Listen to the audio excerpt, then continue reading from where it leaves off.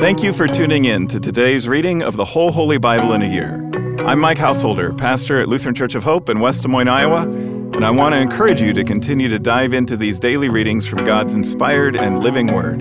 It's a healthy spiritual habit that will strengthen your faith and bless your soul.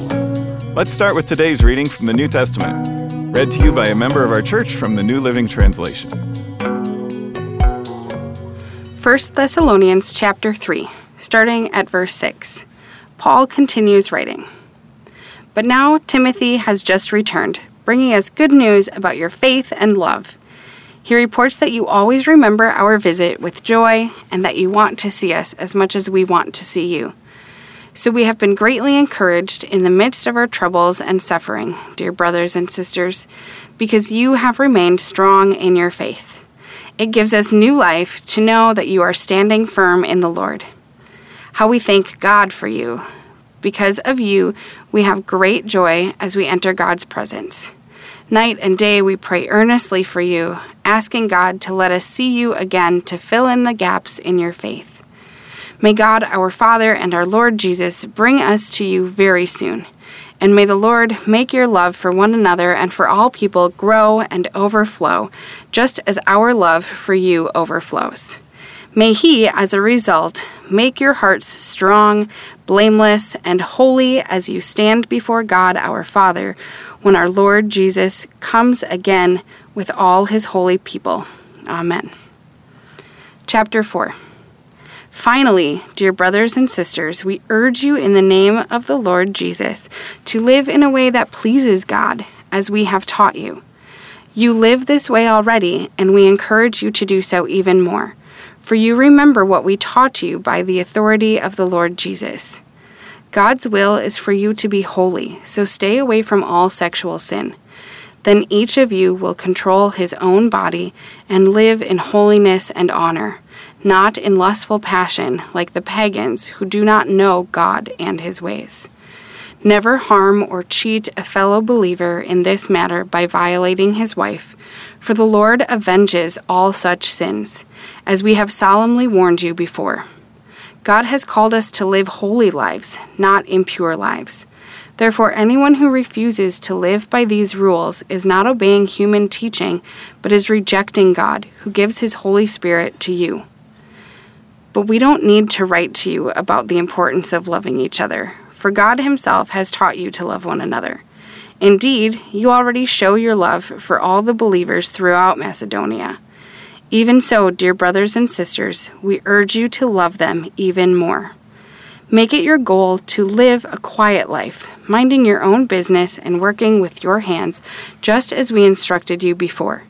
Then people who are not believers will respect the way you live, and you will not need to depend on others.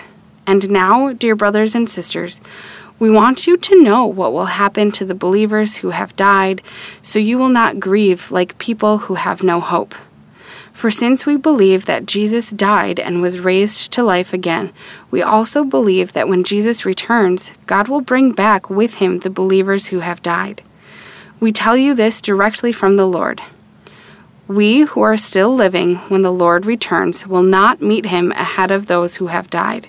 For the Lord Himself will come down from heaven with a commanding shout, with the voice of the archangel, and with the trumpet call of God. First, the believers who have died will rise from their graves. Then, together with them, we who are still alive and remain on the earth will be caught up in the clouds to meet the Lord in the air. Then we will be with the Lord forever. So encourage each other with these words. Chapter 5.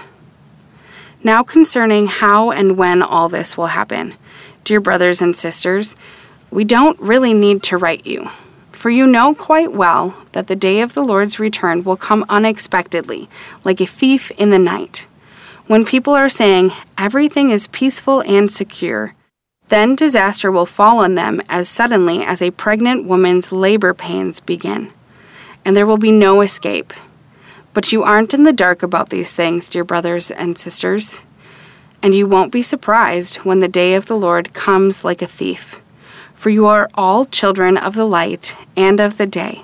We don't belong to darkness and night. So be on your guard, not asleep like the others. Stay alert and be clear-headed. Night is the time when people sleep and drinkers get drunk. But let us who live in the light be clear-headed, protected by the armor of faith and love, and wearing as our helmet the confidence of our salvation. For God chose to save us through our Lord Jesus Christ, not to pour out his anger on us. Christ died for us so that, whether we are dead or alive when he returns, we can live with him forever. So encourage each other and build each other up, just as you are already doing. That was our New Testament reading for today. To learn more and better understand these daily Bible readings, join us for Worship at Hope on weekends, where we'll preach on the assigned readings from the previous week, and tune into my weekly podcast, Pastor Mike Drop Live, for a more in-depth discussion of the passages from Scripture that we're reading. Our goal isn't just that you know what the Bible says, but that you'll learn to live it out in daily life. With that in mind, let's continue now with today's Old Testament reading. Ecclesiastes Chapter 3. For everything there is a season, a time for every activity under heaven, a time to be born and a time to die, a time to plant and a time to harvest, a time to kill and a time to heal, a time to tear down and a time to build up, a time to cry and a time to laugh, a time to grieve and a time to dance, a time to scatter stones and a time to gather stones, a time to embrace and a time to turn away, a time to search and a time to quit searching, a time to keep and a time to throw away, a time to tear and a time to mend, a time to be quiet and a time to speak, a time to love and a time to hate, a time for war and a time for peace. What do people really get for all their hard work? I have seen the burden God has placed on us all. Yet God has made everything beautiful for its own time. He has planted eternity in the human heart, but even so, people cannot see the whole scope of God's work from beginning to end. So I concluded there is nothing better than to be happy and enjoy ourselves as long as we can. And people should eat and drink and enjoy the fruits of their labor, for these are the gifts from God. And I know that whatever God does is final. Nothing can be added to it or taken from it. God's purpose is that people should fear Him. What is happening now has happened before, and what will happen in the future has happened before because God makes the same things happen over and over again. I also notice that under the sun there is evil in the courtroom. Yes, even the courts of law are corrupt. I said to myself, in due season God will judge everyone, both good and bad, for all their deeds. I also thought about the human condition, how God proves to people that they are like animals. For people and animals share the same fate. Both breathe and both must die. So people have no real advantage over the animals. How meaningless! Both go to the same place. They came from dust and they return to dust. For who can prove that the human spirit goes up and the spirit of animals goes down into the earth? So I saw that there was nothing better for people than to be happy in their work. That is our lot in life. And no one can bring us back to see what happens after we die. Ecclesiastes Chapter 4. Again, I observed all the oppression that takes place under the sun. I saw the tears of the oppressed, with no one to comfort them. The oppressors have great power, and their victims are helpless. So I concluded that the dead are better off than the living. But most fortunate of all are those who are not yet born, for they have not seen all the evil that is done under the sun. Then I observed that most people are motivated to success because they envy their neighbors. But this too is meaningless, like chasing the wind. Fools fold their idle hands, leading them to ruin, and yet, better to have one handful with quietness than two handfuls with hard work and chasing the wind. I observed yet another example of something meaningless under the sun. This is the case of a man who is all alone, without a child or a brother, yet who works hard to gain as much wealth as he can. But then he asks himself, "Who am I working for? Why am I giving up so much pleasure now? It is all so meaningless and depressing."